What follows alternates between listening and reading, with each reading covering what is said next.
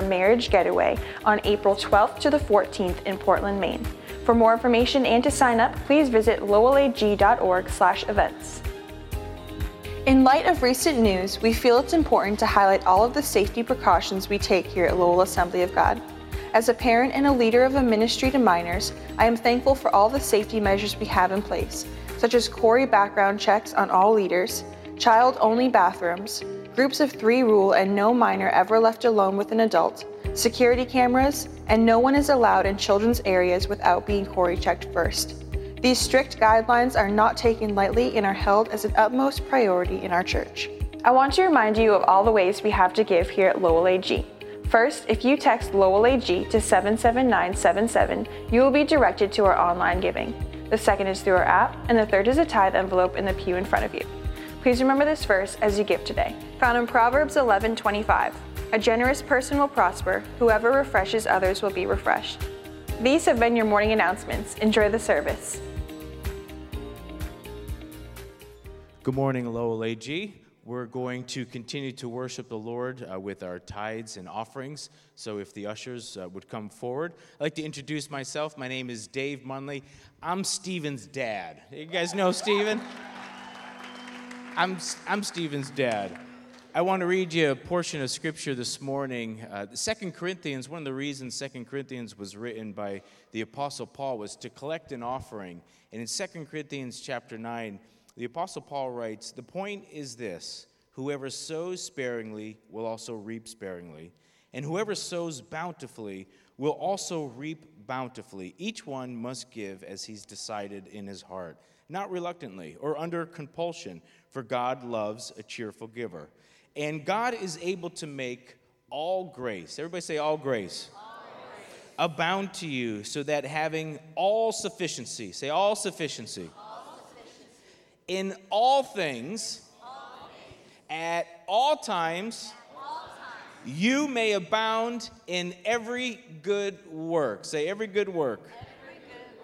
That's what we're doing today. We are giving back to the Lord what He has sowed to us so that He may help us in every good work. Amen? Let's stand. Do we stand? That may be a new tradition. Let's stand. It's easier to give when you stand. I have found we have short arms sometimes, so let's stand. We're going to make it easier. I love our church. I love what God is doing here, and we just invite the presence of the Lord in this part of the worship service. Lord Jesus, we love you. You are in control of all things. You hold all things together, and you are here even now, watching over us, encouraging us. We thank you, Lord.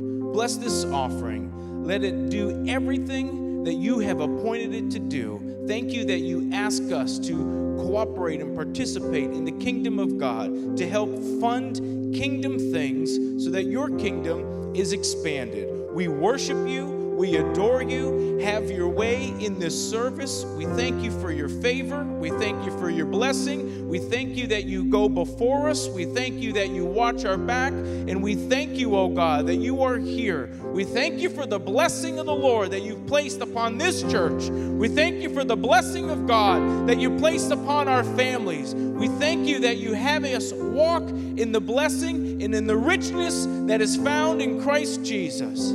Bless this offering, we pray, in Jesus' name. Amen and amen. God bless you this morning.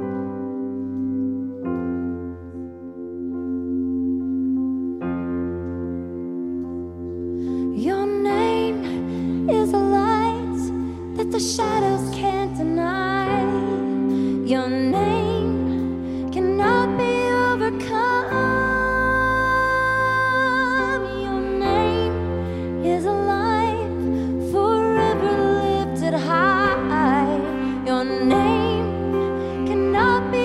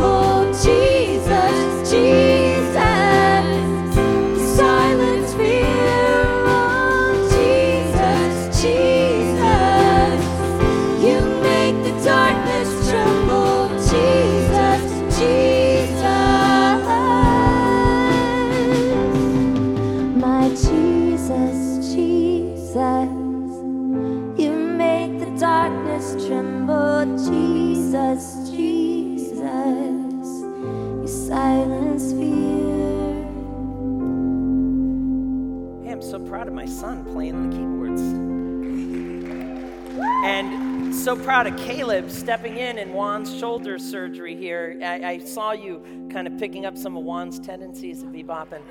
And I couldn't help but go any further without bringing attention once again to Cademan, coming up here as a young man, honoring God. No, seriously, thank you so much, team, and so blessed to have so many different people with so many different gifts of music, and it's just absolutely awesome. Some of you are kind of like, oh my goodness, what does he plan on doing today? Be afraid. Be afraid. Somehow between when I got up here and where I am now, there it is. I was like, where are my notes? Henceforth, from this day forward, no sheet music on the pulpit.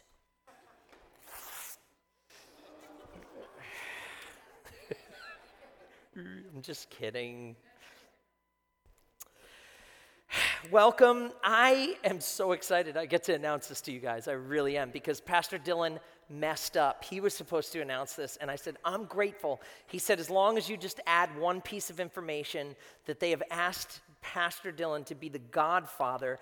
Last night, Sienna and Matt gave birth to this beautiful baby, and she is adorable, and she is, I know, isn't she precious? And I was ready to go. She gave birth she went into labor around 6:30, and she gave birth at around 11:30, and all you ladies who had 28 hours of labor are like, I hate you, you know? But she, what a precious, precious little peanut, huh? It's Elena, do I have that right? Sorta, I don't know, there's like 10 names. Elena Rosa Martina Limos. And so we look forward after service. I was ready to go right there, and my wife, in the wisdom of God, said, give the girl a break. She just had a baby. She'll see us tomorrow. So we held back there, but we're going to be doing that. So we're excited, and those of you that know and love them, they would love to hear from you on Facebook, text, and certainly at the hospital if you're close enough to them for that. And certainly kids, youth, they would love to see you, I'm sure, while they're there. So that would be a joy for them. But so happy we've just expanded the church. And we have just another news of note, an important one. Our annual business meeting is coming up in a couple of weeks, mid-March. I believe it's the 16th. It escapes me. We've had it in the announcements on and off, but it's been online. Encourage you to take a look at that. And we have a list of the membership roster according to the Constitution and bylaws and the condition for that, and I believe that's out at the Visitor Center. It is. And so if you have not, you're kind of wondering, am I a member, am I not a member? That's stated very clearly there in the Constitution and bylaws of what the conditions are. Have you take a look at that. And if you are not a member and you're saying, I really would love to make this home, make this church our home, we encourage you to start with Next, which Pastor Dylan teaches at 9 o'clock every week in the back room. There are 4 classes, and it lays out very clearly what that is to make church our home. Awesome. I'm excited to explain to you why Vance Campbell is dressed up like a prophet. I want to thank Ruben again for making another graphic for us here. And we are stepping into a series that we are going to drive on and off throughout the next year, titled The Original Spoken Word. You guys know the spoken word that's out there now, and I won't rap for you again. I did that last week, even though I got skills in that area. But these are the original spoken word, where they throw down truth in powerful ways. And so we are going to look at the prophets. They are the least read, least preached portion of Scripture. And usually what I find is that when people struggle with the discipline of God, it usually is a sign that they really are not navigating or familiar with God as a father and as a covenant enforcer. And the prophets really bring this to light. So get ready. They definitely speak very direct. They're probably originally from New England, and they're coming our way. And pray with me as we enter in here to what God has for us. Father, in the name of Jesus, we thank you. Thank you for that precious little baby being born. Thank you for a wonderful time in your presence. Thank you for the opportunity to give and you building the kingdom through that. And Lord, thank you for your word. This is central to what we do. We want to hear the voice of God. So we give you permission to speak. Lord, whether we have been in ministry for decades or we are kind of just figuring out Jesus and church right from the beginning, you always have something to say. You always have something to refine. We give you permission. Speak to your church in Jesus' name. Amen. We gave handouts as you were coming in. I'm sure the ushers can have those on hand. If you have not gotten one of those and you would like one of those placed in your hand, give them about like 20 seconds to grab the stack. But if you lift your hand, they'll make their way to you. Just keep it up. They'll put that in your hand, and they're going to grab the stack as we speak, I think. Unless they're going to figure out where that is, I think. Are they? Yeah. All right, we'll work it out. I think there's like 3 left or something like that. But anyway, there are a lot of verses in here, and I'm not going to have time to unpack it. And it's really for you to kind of take a look at that devotionally throughout the week, but encourage you to dig here as we start this series on the prophets. And we're going to begin with the prophet Joel. And so as we begin here, let me bring your attention to the whole origin of where the prophet came from. If you go to Exodus chapter 20, and you don't have to turn there, I'm just going to mention it here. Exodus chapter 20, God is on Mount Sinai. The children of Israel have just been delivered from Egypt. The Lord is descended upon Mount Sinai in a cloud of fire. It's shaking, it's thundering, it's earthquakes. It's absolutely terrifying. And the people are hearing the voice of God shake the world. And they say to Moses this, they say, "You speak to us and we'll listen, but do not let God speak to us lest we die." There's a verse, a couple of verses in one of the Psalms, and which one it escapes me off the top of my mind. It's this: "The voice of the Lord is powerful. The voice of the Lord strips the forest bare. The voice of the Lord shatters the forest. The voice of the Lord twists the oaks." If God ever speaks to you with his voice of love, you'll melt. But if he touches your ear with his voice of wrath, you'll beg him never to touch your ear again. God's voice is powerful. And so Moses, they say to him, "Moses, we need a filter. We'll listen to you, but you come to us and you share." And that began really the highlight of the office of the prophet. They are covenant enforcers. They hear from God and deliver to the people. They are the technicians when the system breaks down and the life needs an alignment, or everybody's ignoring something and God wants to point it out. They're the ones that show up and defibrillate the situation into the direction of what God wants. And there's a further explanation of that in Deuteronomy 18, if you take a look at that at a later time.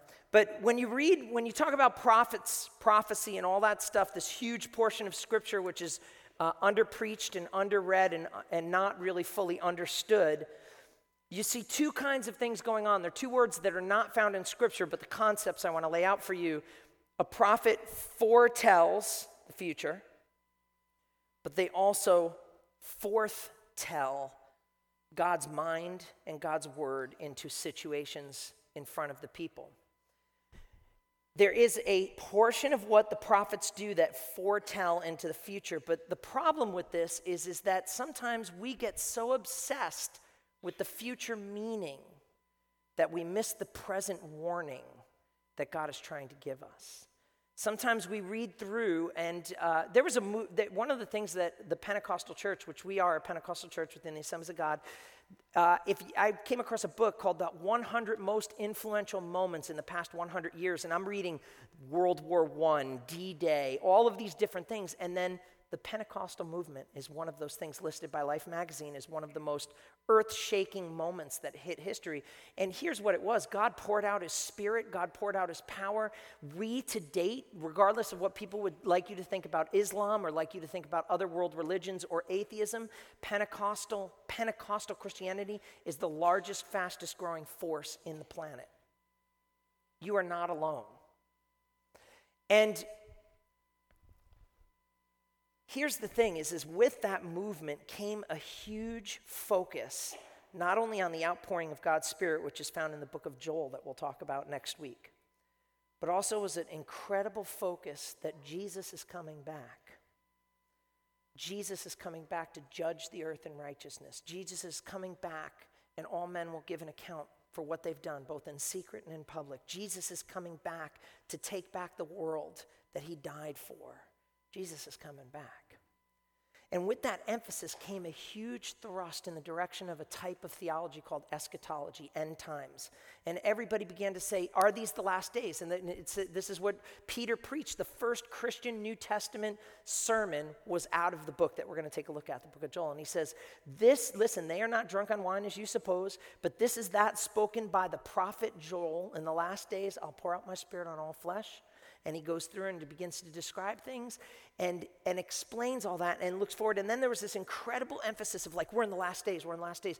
If we were in the last days when Peter preached this, that means we are in the last of the last days.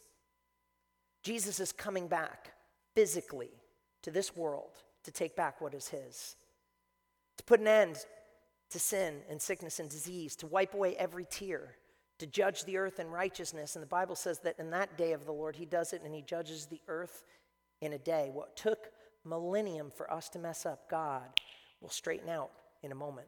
That's like your dad when you were away and your mom said to you, either get it together or I'll tell your father when he gets home, and when he gets here, he'll take care of everything. Yeah. Jesus is coming back. But here's the thing about end times. And one particular scholar says it like this in Foretelling the Future. He says, Stephen McKenzie, he's an author, and he wrote in How to Read the Bible, he says this: Christian readers typically misunderstand prophecy, meaning the prophetical books, in the Bible because they assume that its primary intent is to foretell the future. Now, there is a lot of focus on the future. In fact, Amos chapter 3, verse 7, God says this: I will not do anything without first warning my servants, the prophets. There was a season where the college that I used to work at, that some of the professors are here, we used to have a very close relationship with Times Square Church and Brooklyn Tabernacle, and I don't think to date I've ever heard anyone thunder prophetically like David Wilkerson ever did. It's like you could be the most mature Christian in the planet, and you leave there and you'd be like, I need more God. I need more Jesus. I need to get my life right. And this was a church that really focused very heavy on these books. But sometimes we misunderstand and we think that everything's talking about tomorrow, and there is a truth to it. In fact, in Acts in the New Testament, to give you an example there, in Acts 21:10 and 11, the Apostle Paul shows up, I believe it's at Ephesus, and there is a prophet that comes down and takes Paul's belt off of him, ties his hands, and says, thus says the Lord to the owner of this belt. The owner of the belt, when he goes to Jerusalem, will be tied, he'll be handed over and killed. And Paul says goodbye and says, his will be done. But that prophet was predicting the future, and there is foretelling in Scripture. But it's difficult when you focus so heavily on the future that you miss the present warning that God is trying to give. I'll never forget being out in the street, sharing with a young man who is heavily addicted to drugs. His life was a train wreck, and all of a sudden he wanted to talk about the book of Revelation and the end times, and we were talking about that stuff. And then all of a sudden when I moved from helicopters and Gog and Magog and the Valley of Armageddon, and I started talking about God's revelation for his life and his sin and his addiction, the conversation was over. Yeah, I'll talk about the future and God's revelation about how it's all going to be there, but when it comes to God's revelation for the sin in my life, I'm not going to listen to it. Those are the prophets. And this is what they would do. They would foretell God's truth. These books, it's basically like they took their Bible of the Pentateuch, of the Old Testament, of the law, the covenant of God, and they put their hand in there, and they put their eye on the culture, and they put their finger in the direction of God's people and anyone else that God told them. And they said, this is what God says. This is what's going on, and this is what needs to change in your life. They were the most direct human beings in the universe. And I often find when people struggle with the idea of God being a God of discipline or the rebuke of God, or even when you talk about the judgment of God, I usually find that it's because they don't really have a full understanding of the prophet and the purpose that God has for them in the church, even today, in the day that we live in. They would foretell and hold up God's truth. And they had authority, man. You look at Jeremiah, when God calls him, I'll never forget reading this verse and just God speaking deep to my heart. In Jeremiah, God says to him, Jeremiah, I have appointed you a prophet. He was not appointed by man. He was not voted in by a church. He was not given his office by popular vote. Paul said it of himself. He said, Paul, an apostle by the will of God. God gives apostles, prophets, pastors, teachers, evangelists. God is the one that gives those gifts to the church. But he says to Jeremiah, he says, I have appointed you a prophet. You will be my voice piece. And Jeremiah, you will pluck up and you will plant. You will build up nations and you will tear them down by the authority of the power of my word that I give you. He was called the weeping prophet because he had such a heavy message to deliver to God's people that really the majority of them didn't want to hear. They're challenging. And in fact, we need to understand too that in the Bible, not only with the written prophet, but with the spirit of God's word, 2 Peter 1:21 says this, and we're getting into this, by the way, on Wednesday nights. You need to get here. One of our Bible college professors that's a member, Ben Phillips, I thought I saw him walking around. He teaches Bible classes and then walks in security and watches out for your kids. These are humble, godly people. And he's been opening up the book of 2 Peter in amazing ways. We've got to be getting near to this verse where it says this. In fact, it says this, that no prophecy came by the will of man, but holy men and holy women, because there were both men prophets and women prophets, were carried along and they spoke as the Holy Spirit gave them the utterance or the power to do it. There's something different when you go up and you give your opinion, right? And you say, I'm just going to say it like it is, right? And then there's a difference between that and walking into a situation and says, this is what God has to say to the situation. And any of us that have ever heard somebody step out and do that, there's an authority. When God is behind that, there's a power to that. And Jeremiah's words and Jeremiah's calling and these prophets' callings, they literally established nations and tore them down by the power of the preaching of God's word. These books will rip down things in your life that have been built up that God never intended, and they will pluck up things that you have allowed to be planted into your life that in the end will grow so big and out of control, will ruin who you are and ruin what God wants you to be. And they will also plant in your soul deep an understanding of who God is, that if all hell, heaven, and earth shakes around you, you will not be shaken because you know the God of the shaking. They were powerful. And they foretold, they spoke into the culture. What's interesting here is this, speaking about prophecy, speaking about the written prophecy of God, also to when somebody is moved by God, by the Spirit of God, in the gift of prophecy, speaking into a life. But let's keep it strongly here to speaking about the prophetic word. The Apostle Paul in 1 Thessalonians chapter 5, verse 20, he gives us a warning. He says this to them. He says, 1 Thessalonians 5:20, do not despise prophecy. Don't do it. When I say that, I don't mean don't despise when somebody is saying, hey, the world's going to end and Black Hawk helicopters are going to fly. I'm not talking about that. I'm talking about do not despise when God, through his prophetic word, comes into your culture and your situation and speaks into your sin and your things in your life that need to change, and God thunders against it and says, this needs to go or there are going to be consequences. Don't despise, don't silence, don't reject that hard voice of God, because sometimes God speaks very firm as a father.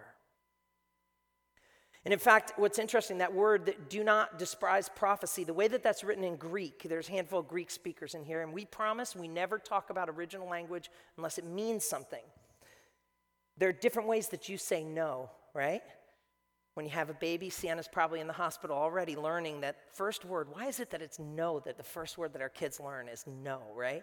She's in there, no, honey, no. When you've got toddlers, you're like, no, right?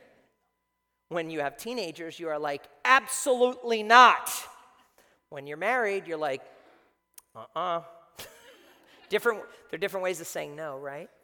The way that this is written in the Greek language is the me negation, which means absolutely no way in a million years, not over my dead body, absolutely. Make sure that you do not despise the firm prophetic word of God. And literally that word to despise literally means to show an attitude and to treat it as if it has no worth or as if you disdain and despise it. And in fact, in the prophets of old, Isaiah chapter 30 verse 10 and Jeremiah 11:21, they would preach and the people would say to them, please shut up. Stop talking to us.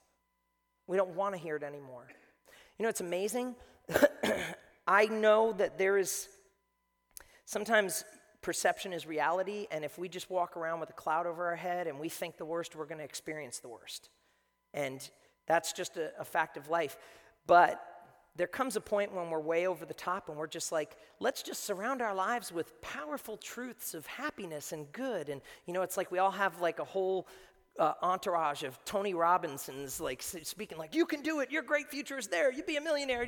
And so in the Old Testament, there were two kings. There was a king in the north. Israel was divided, and there was a king in the north, and there was a king in the south by the name of Josiah, and they needed to come together for war against a common enemy, and he shows up, and the king's just looking to work his connections, but Josiah, the godly king of the south, says, hey, let's inquire of the Lord to see what God has to say. And so the guy whistles. I can't do it. Somebody do it for me. Yo, do it one more time. That's awesome. There we go. All right. It's not in the Bible, by the way, but we just did it. He whistles, and all of a sudden, this whole entourage, stand up, this whole front row of teenagers, just stand to your feet. This whole group of prophets, they come out, right? I want you all to just say positive things, just random out loud. You're wonderful, you're great, it's gonna be happy, yes. Yes. It's totally, you can sit, thank you so much. Appreciate that. He brings in all these prophets, and all they have to say is, you're wonderful, you're great, everything's good, it's gonna happen, you're gonna win the battle, blah, blah, blah, blah, blah.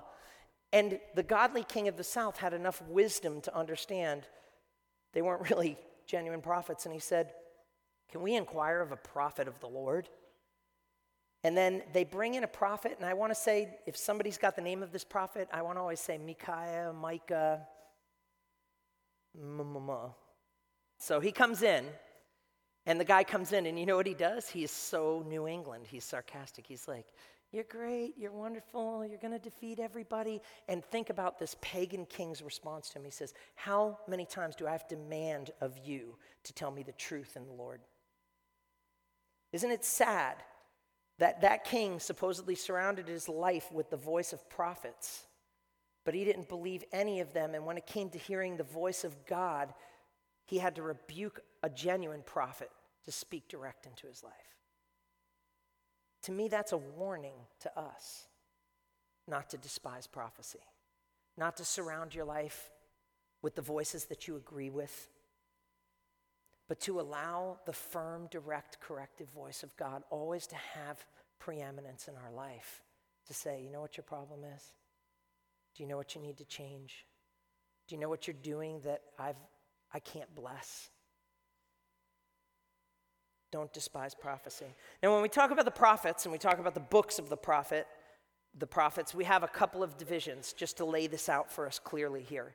You have the major prophets, and they're major because they write a lot. That's what it is. They're major because they have major writings. You have Isaiah, Jeremiah, Ezekiel, and Daniel, major prophets. And then you have 12 minor prophets, not that their message is minor, but they just kind of like got to the point a lot quicker. And there are 12 of them all laid out. And we're going to begin with the prophet of Joel today. And they're laid out that way, and they spoke in different times. Everything is kind of measured by Israel when it's a kingdom, Israel when it's dragged away and defeated in captivity, and then Israel when it tries to rebuild itself. You know, it's amazing. The nation of Israel is one of the few nations in the world that ever was destroyed, disbanded, and yet reformed as a nation. I want to say it was 2, possibly 3 times of a reboot as a nation. And here, the prophets come in and they speak, sometimes to the north, sometimes to the south, sometimes to the neighbors, and sometimes to all of them at the same time. And in the book that we're looking at here, in the book of Joel, next week as we talk about the day of the Lord and we talk about the outpouring of God's Spirit on all flesh, as we get there, I'll give you a broader outline, but in simple, all I want you for today to get is a simple outline is this, is that in the first half of Joel, God is calling the people to pray, and in the second half of Joel, God answers that prayer. Wouldn't it be awesome if we called out on God and said, oh God, please help, that God would answer that prayer? God calls them to pray, and he answers the prayer. So if you'd pray with me one last time that God would be with us as we open up the book of Joel and begin our series on the prophets. Lord, prophets didn't speak of their own accord, but holy men spoke as they were carried by the Holy Spirit. And everything they said is written down for us, and it still is carried and delivered with the power and force that it had the first day it was spoken and written. Lord, we give you permission to thunder your word and to breeze your grace and to make us the people you're calling us to be. In Jesus' name, amen. Read with me very hastily here as I go through the book of Joel, and I'm going to read chapter 1, verses 1 through 20. And just so you know what's going on here, a couple of things about Joel as we get ready. First of all, Joel, the first verse reads like this: the word of the Lord that came to Joel, the son of Pethuel. That's it. Some prophets say when they preached, what king was king, what time. They give us indicators of where they were speaking. None of this is in the book of Joel, and I could literally waste 5 hours with you of all the different theories of when and who and where, and yet never get to the heart of the matter of what God wants the book of Joel to speak to our lives. Other prophets will be able to frame those things, but this book, it's almost like you can't nail it down, but it's okay. Most evidence points back earlier to the beginning, to before Israel going into captivity, and there are arguments in all directions, and we're not going to engage any of those. But I will say this, that most of the prophets are written in chronological order, and I just find it interesting that the Jewish people put it in the early part, which is chances are it leans in that direction, and that's as far as I'll get into the background of the book. But that's all we have. We can't determine much more. And in simple, the summary of that book is that Joel proclaims that the people of Judah should interpret the severe locust plague as a forerunner to the great and terrible day of the Lord, which will consume the pagan nations, but also the unfaithful Judah, unless the people repent. Here's what we're going to read in this book. There's an army of locusts that's sent into the country, but yet there's some language in there that makes it seem like it's not actual locusts, it's an actual army. Whether it was actual locusts or an actual army is up for grabs. But there's huge problems, because whether it's a physical army or a swarm of locusts, they eat everything. We live according to the grocery market. They lived according to the cycles of agriculture. If there was no rain, there was no crop. If there was no crop, there was no food. If you had no food, you died, and there was no grocery store to get it. So their problems would be like the equivalent of you and I losing our income, foreclosing on our home, having our car repossessed, having no access to anything to feed our family, to help our family, have no friends to help you, have no family members, all hope completely gone. That's the picture that he paints here with this book. And if I were to have a title for this message, it would simply be this: do I have your attention now, or do I need to send another disaster?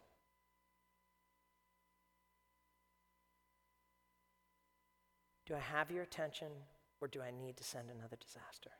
Let me insert parenthetical thought here. It's very important. Let me just give you an idea. Bad things happen to good people, and bad things happen to bad people. Good things happen to good people. Good things happen to bad people as well. It's life. There is coming a day where no matter what you thought, no matter what you said, no matter what you did, where you will stand before God and God will weigh it. David looked out at the world and he said, why do the wicked prosper? Why is it that they have a never-ending resource and no problems? You know what? That may actually extend a person's entire lifetime. But there is coming a day where God says, I will judge the earth in righteousness. There are other times where things catch up to us in this life. in both ways, both in blessing, but also in difficulty. And if you're like me, you've experienced all ends of that.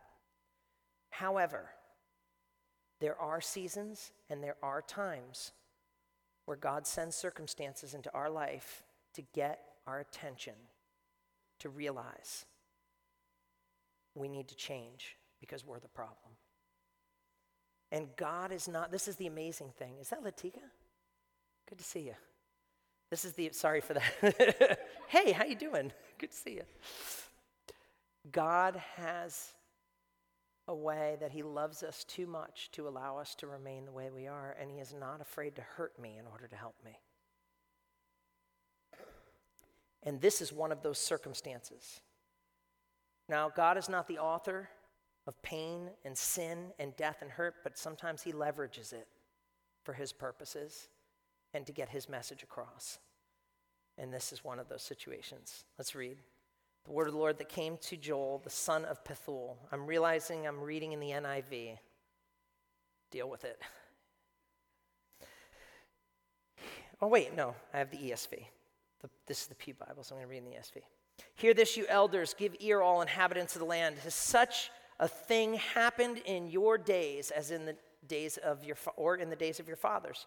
Tell your children of it, and let your children tell their children, and their children to another generation.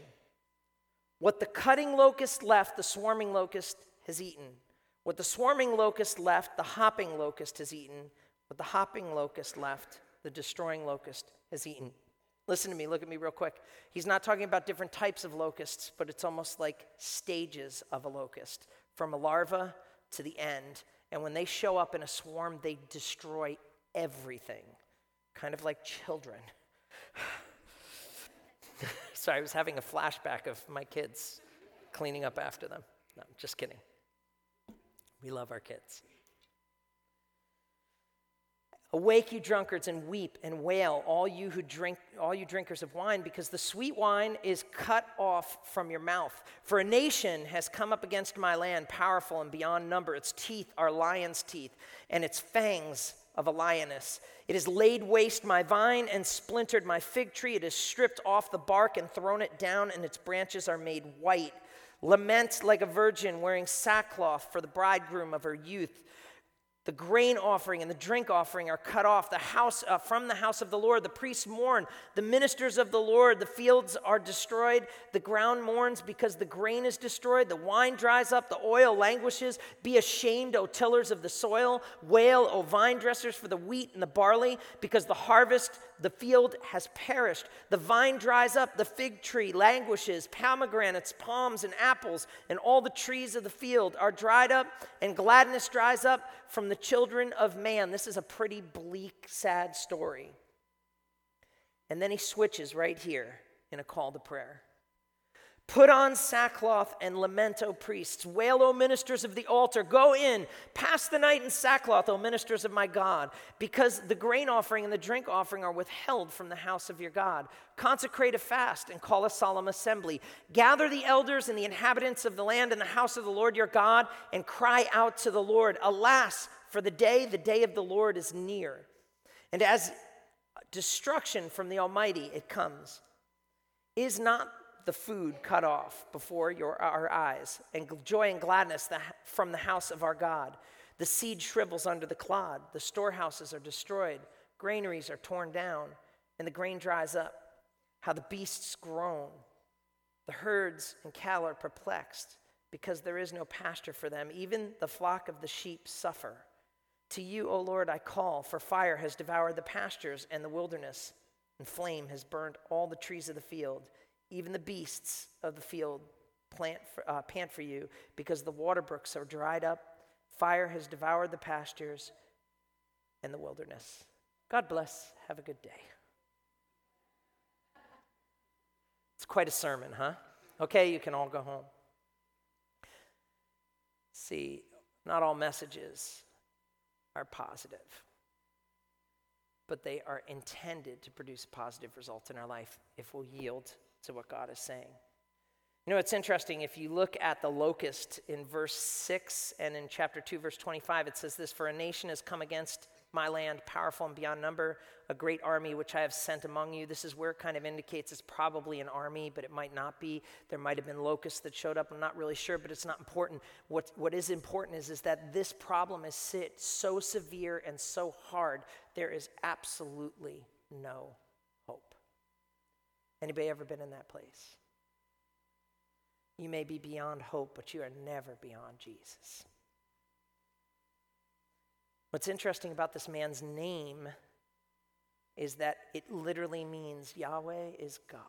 In other words, I don't care what anyone thinks. His parents looked at him and said, we don't care what anyone does. We don't care what anyone says. Like Joshua, as for me and my house, we're going to serve the Lord. I don't care what anyone thinks. Yahweh is God.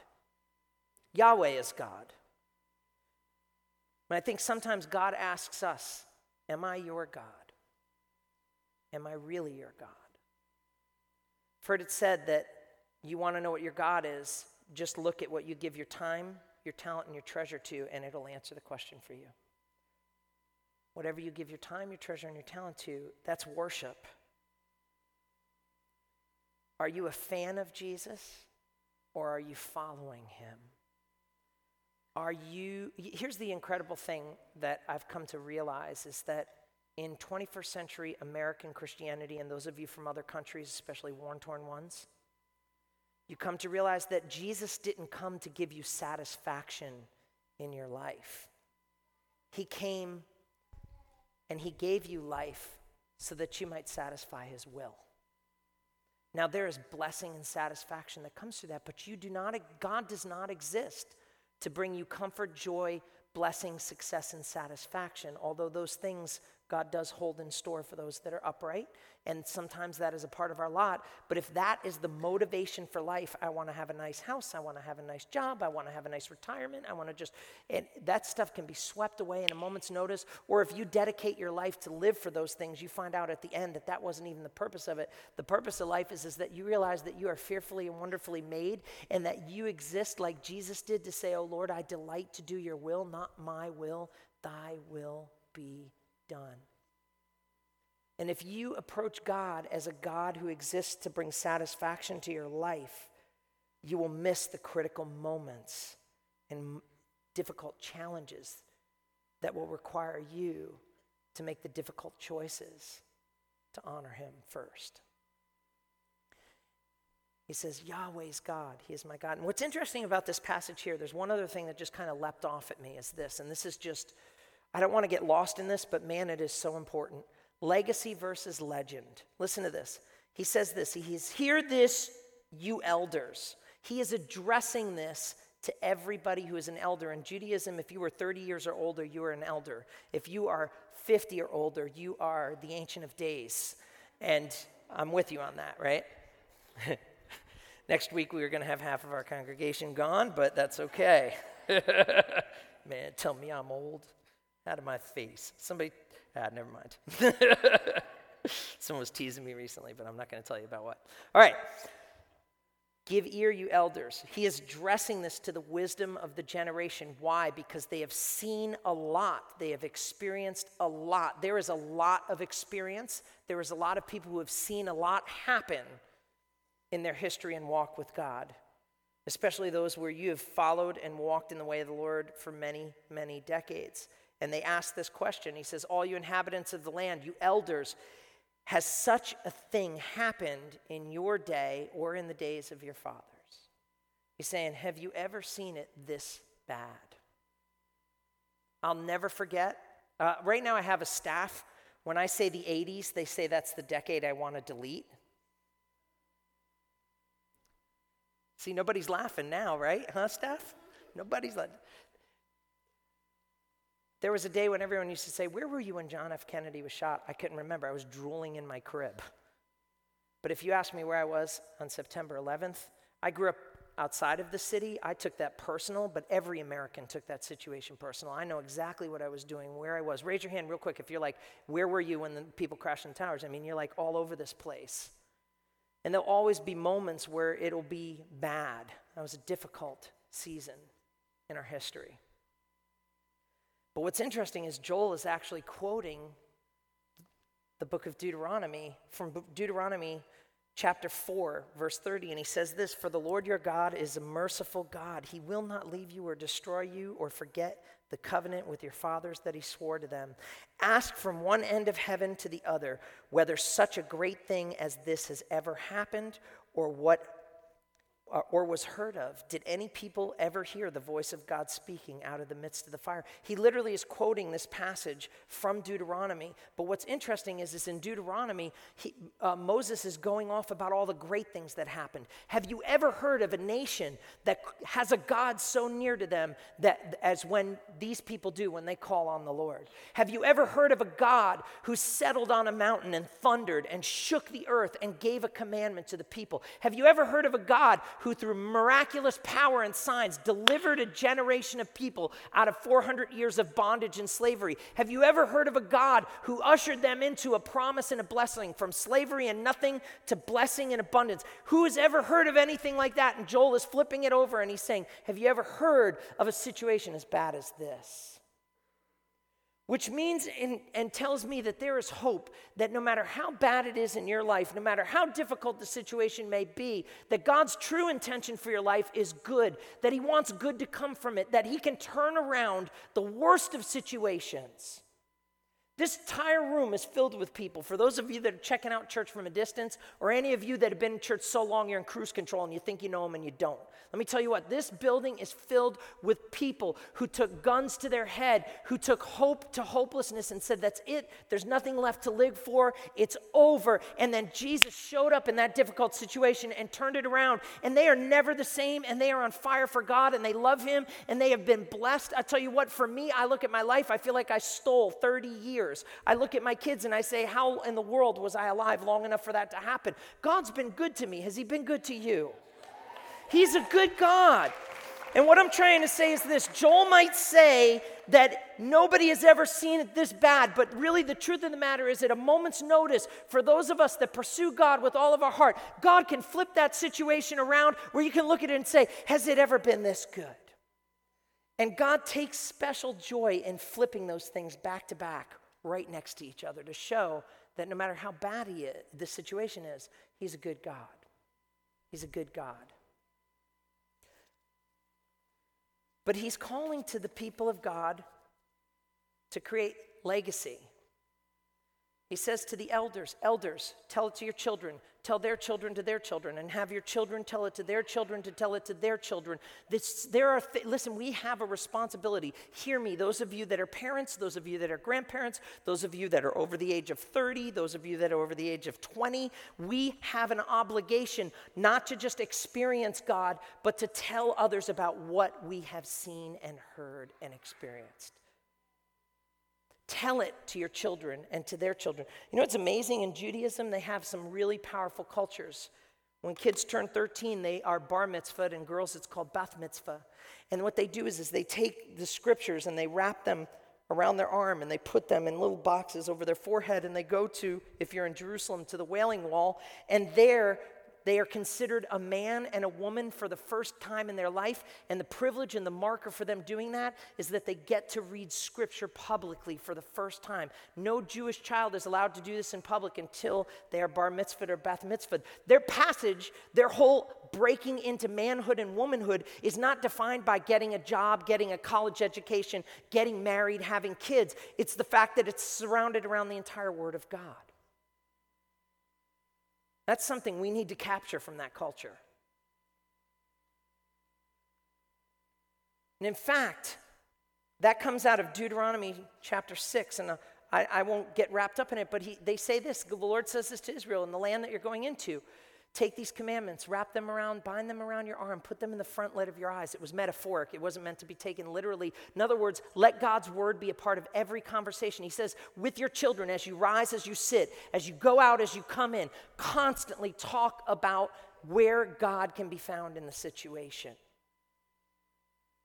Make God's word central to your family, to your conversation. Not a seasoning of salt and pepper on top of it, but central to it. And then, when the children of Israel passed the Jordan River, they piled up piles of stone like this, different places through the land, whenever God did something. And it says in Joshua 4:21, and he said to the people of Israel, this is Joshua saying to the people, when your children ask their fathers in times to come, what do these stones mean? And you shall let your children know Israel passed the Jordan on dry ground. How many of you have ever seen miracles in your life? Raise your hand all across this room. Keep them up. How many of you have shared those miracles with your kids and your grandkids and your children's children? It's not enough to experience it. You have an obligation of legacy. Listen, the church will either go into legend or legacy based on us passing it on to one generation after the other. Otherwise, listen, let me tell you what. I'll never forget Deb Griffin, a friend of ours that was restricted to a wheelchair, and watched somebody, this is somebody I knew, it wasn't an urban legend, and watched her get up out of her wheelchair. I'll never forget praying for somebody and praying for them with stage 4 cancer all over their neck, and them coming back the next week saying the MRI says I'm completely free and clear. God's done a miracle. Hold it. And here's the thing, and we celebrate that, right? But do we pass that on to the next generation? Because you know what they think of that? If you talk about it, if you don't talk about it and they hear about it elsewhere, they begin to say, oh, maybe it's just urban legend, right? We brag so much about revival in the former generation. What happened to your fire? Where did it go? What happened to the God of Elijah? Where is he? You can talk all you want, but you know what? Like, this is a notice to everybody over the age of 30. It's time that you step up to the plate and you start being the Christian that you talk about. And show a generation of young people that God is a God that heals, that God is a God that delivers, that God is a God that empowers. Otherwise, it's just urban legend. Did you track me on that? Whew, sweet and sour chicken this morning, huh? I'll never forget one of my great memories, actually. I have many memories of both of my boys, and I am incredibly proud of both of them. But Andrew, I'll never forget how when you were a little guy, Pepe, your great-grandfather, used to always talk, and he would talk about how he was in the Korean War. And when he lost his ability to speak, he gave my son a coin, a commemorate coin that was given to the people that participated, the veterans of that war. And when Pepe died, I'll never forget watching you, not from me encouraging you or anything. My son Andrew walked up to his coffin and put it on there, and he had 2 of his other cousins right with him crying, and they put their hand on that coin. And why? Because he passed to them the honor of that legacy. And although that coin was buried with his grandfather, the honor of what it is not lost with him. He carries that with him. How much more the things of God? How much more passing on from one generation to the next? Now, here's the interesting thing about this. Our message again is God saying to us, do I have your attention or should I send another disaster? He sends a locust plague, he sends an army, everything has gone south here. But what's interesting in this passage is that there's a certain word that the prophet uses that's pretty mind-blowing. He says to them that God cut off a whole bunch of things. I cut off the new wine. I cut off the grain. I cut off the apple, the pomegranate. I cut off the fruit of the field and the fruit of the tree. And if you read this in English, you won't catch this. But this is why we say if it's in original language, we only mention it if it means something. In the Hebrew word that's used here over and over again is karat, karat, karat. In the Old Testament, they would make a karat, which is a covenant. And the literal translation of that word means to cut. So some of you that were here last week when Pablo was here, he mentioned this a couple of weeks ago. But what they would do is they would take different animals. They would take, like here we've got a chicken. Okay? And they would take the chicken and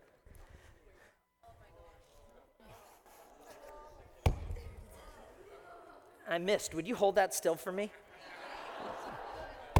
There we go. They would cut a bird of the field in half.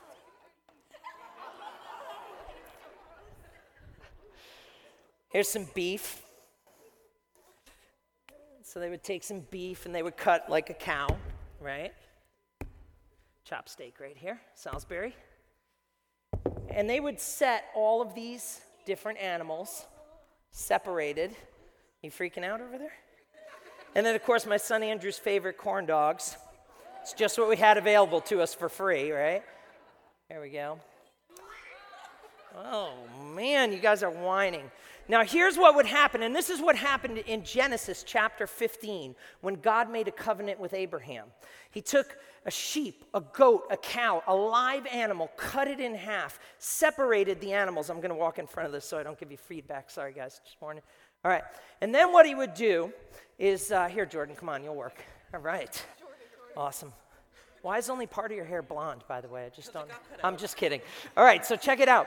You would make a covenant with somebody, and you'd say, hey, how you doing? We're going to have an agreement, right? This is what I'm going to do for you, and this is what you're going to do for me, and we're agreed on that. And then after the animals were cut, you'd walk through the middle together, right?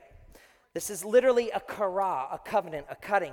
And then they would stop, and they'd turn back, and they'd say, see those animals right there? Almost like the mob. Like, that's what's going to happen to you if you don't keep this covenant. Let me tell you something.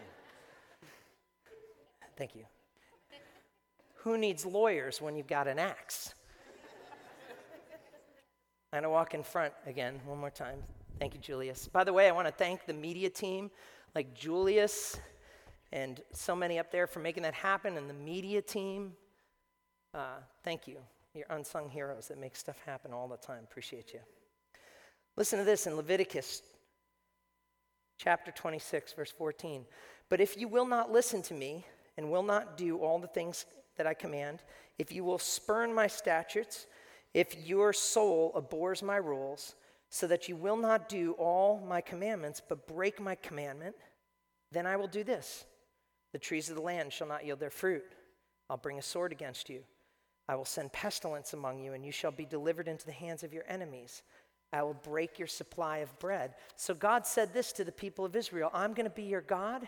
I ask for your loyalty and your love and your commitment, and I want to bless you, but in order for this to work, I can't have you asking me to bless what you do. I need you to read my word and do what I can bless. Do you hear that? See, many people in the church world today are very disillusioned with God because they're asking God to bless what they do. And the whole time God's saying, if I'm going to bless what you do, you need to do what I can bless, because I can't bless that mess. You have to do it this way. If you will do this, I will. If you will not do that. And he said this to them. He said, if you do not uphold my law, my commands. In other words, if you enter into a relationship with me, these are the conditions, right? How many of you got a woman? She said, let me tell you how it's going to work. If you're with me, you ain't looking at no other woman, right? Just saying. There's conditions. This is normal, real life stuff. Like, we understand it, but then when all of a sudden the Bible talks about it, well, we're free, we're not under the law. You're right, but yet we are still obliged to uphold God's moral covenant in relationship with him. And when we deviate from that, God sends difficult situations, and he says, do I have your attention now, or should I send another disaster? And so what does God do? He says, that's it. You won't do it? I'm going to cut the bread. But here's the thing. He's not cutting it with a knife. He's slamming it. And he's making it worthless so nobody can have it. He says, then I'll do that. I will totally cut off the fruit of the tree. Wait until the pear happens. This one's good. I will cut off the fruit of the vine. And so God comes in. We'll leave it. There it is. I just wanted to do that, that's all. But think about it for a second. We always go through life and we're angry at God because why aren't things going my way? Why am I always broke? Why is the bills going from bad to worse and worse to worse? It's not God's fault, it's your fault because you're not doing what he can bless. You're living your life and using God as a seasoning to your life instead of him being your life. And when you give your life to Christ, you walk into a covenant relationship with him. And he says, this is what I'm going to do for you. I'm going to watch out for you. I'm going to bless you. I'm going to care for you. I'm going to deliver you. I'm going to do that. But if you mess with the conditions of that, God's like, How can I help you if I give you a car to drive and you drive recklessly at 90 miles an hour in a snowstorm? That's just common sense. We always blame God, right? When things go wrong, we're like, if this is what it is to be a child of God, I want nothing to do with you. And I think heaven looks down, it's like, you are just so dumb. I didn't do this to you. You did it to yourself. But here's the beauty of Joel's message. Here's the beauty of it. Joel says this in Joel chapter 2, verse 25. If you turn this around, if you repent, if you humble yourself, I will restore to you, listen to this, the years that the locust has eaten.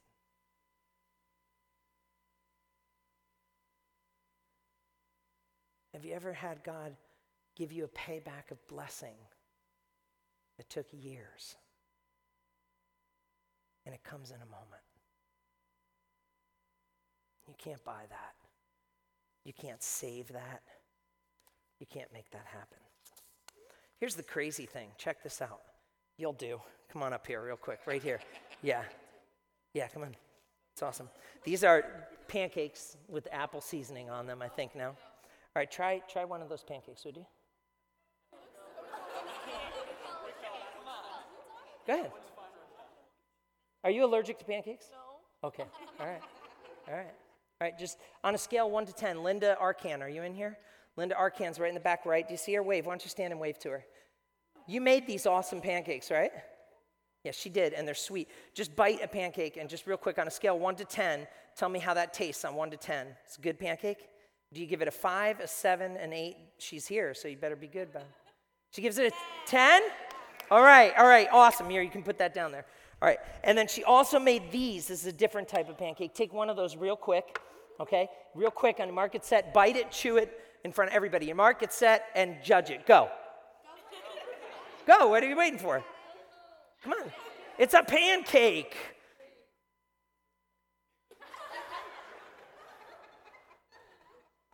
What are you doing? She's looking at you. Do you want to keep that pancake and eat it on the pew? No, why? She doesn't. You know why? Because the second pancake, I asked Linda, you can siéntate, por favor, muchas gracias. All right, she actually speaks Portuguese, correct? So I said that wrong, or I said Latino? What? What's the matter?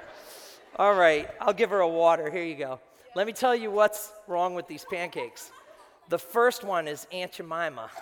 The second one, instead of using water, we used vinegar. You did?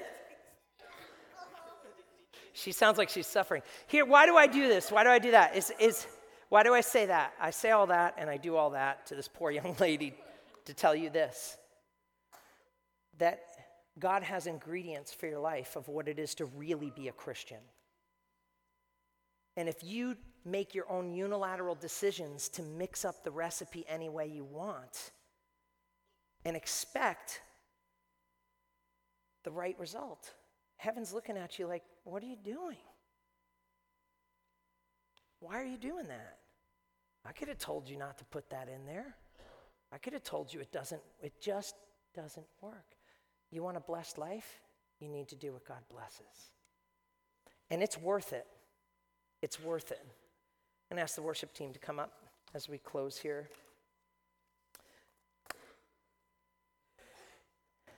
This is the beauty of this entire story. That no matter how bad it got, no matter how bad it was, the prophet said this. Shay. He says this. Prophet says this. Have you ever seen it this bad? But he's saying that because he knows that the way that it originally was said, have you ever seen it this good? Because he understands that God doesn't just come in and say, man, what a problem, you made your bed, now sleep in it. No, God is the kind of God that can turn our situation around if we will re-engage him on his terms, according to his covenant, according to his ways. It said it like this in Deuteronomy 30, verses 1 through 3. When all these signs shall come upon you, the blessing and the curse, which I have set before you, and you all to them which I have sent before you, and you call this to mind and return to the Lord and obey his voice, God will restore the fortunes and have mercy on you. In fact, a very famous moment like this happened in 1 Kings chapter 8, verse 35, and all of them are in that paper for you to read, and I'd encourage you to read them later on this week. He said to them this, he said, listen, when things are going bad, when God sends the blight and the mildew and the locust and the armies and the enemies, if you will turn your hands toward this temple and look towards that God and repent, he'll restore. And in fact, the writer of Chronicles wrote it like this: if my people who are called by my name will humble themselves and pray and seek my face, turn from their wicked ways, then I will hear from heaven. I'll forgive their sin, and I'll heal the land. One of the wickedest kings in Israel's history, Manasseh. This man was so vile, he burnt his own child to get the help of a god, knowing that he was the son of a great king. He should have known better. But yet, he pursued wickedness. He led the people into the worst, most perverse and horrible season in Israel's history. And God sent the enemy of the Assyrians, and they came in, and they used to have this tradition where they would put a hook through your jaw like a fish, dragged him off into Assyria. And the Bible says while he was there, he turned to God and he turned to heaven. He said, I've been an idiot. God, please forgive me. And the Bible says not only did heaven hear him and forgive him, but returned him to Jerusalem.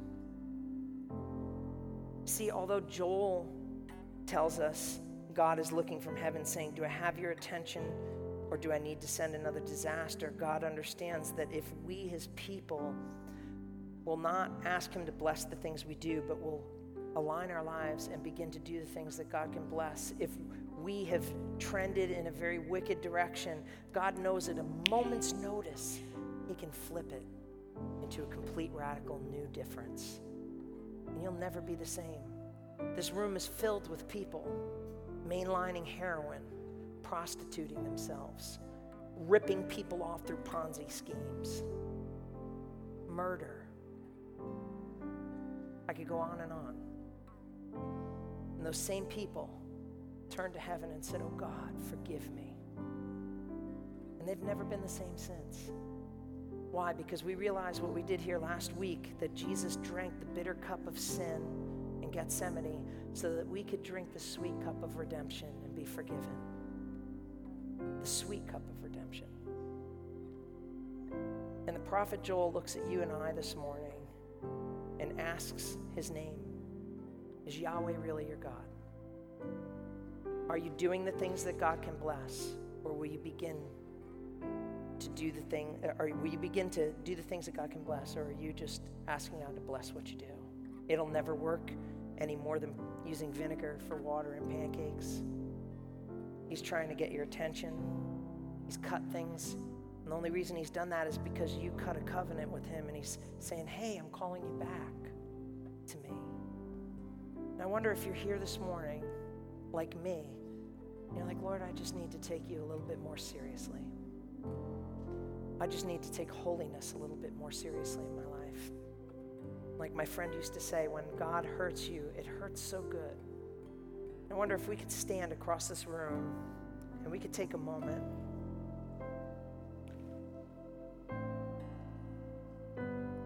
to pray and to invite Jesus to realign our lives.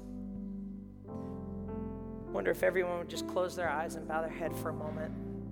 If you're here, you know what? This week there have been just different people that have been bopping in and out of this church saying, hey, I'm coming or whatever. You've been here, it's amazing. You'd be surprised. We're engaging people and they have never even heard of Jesus.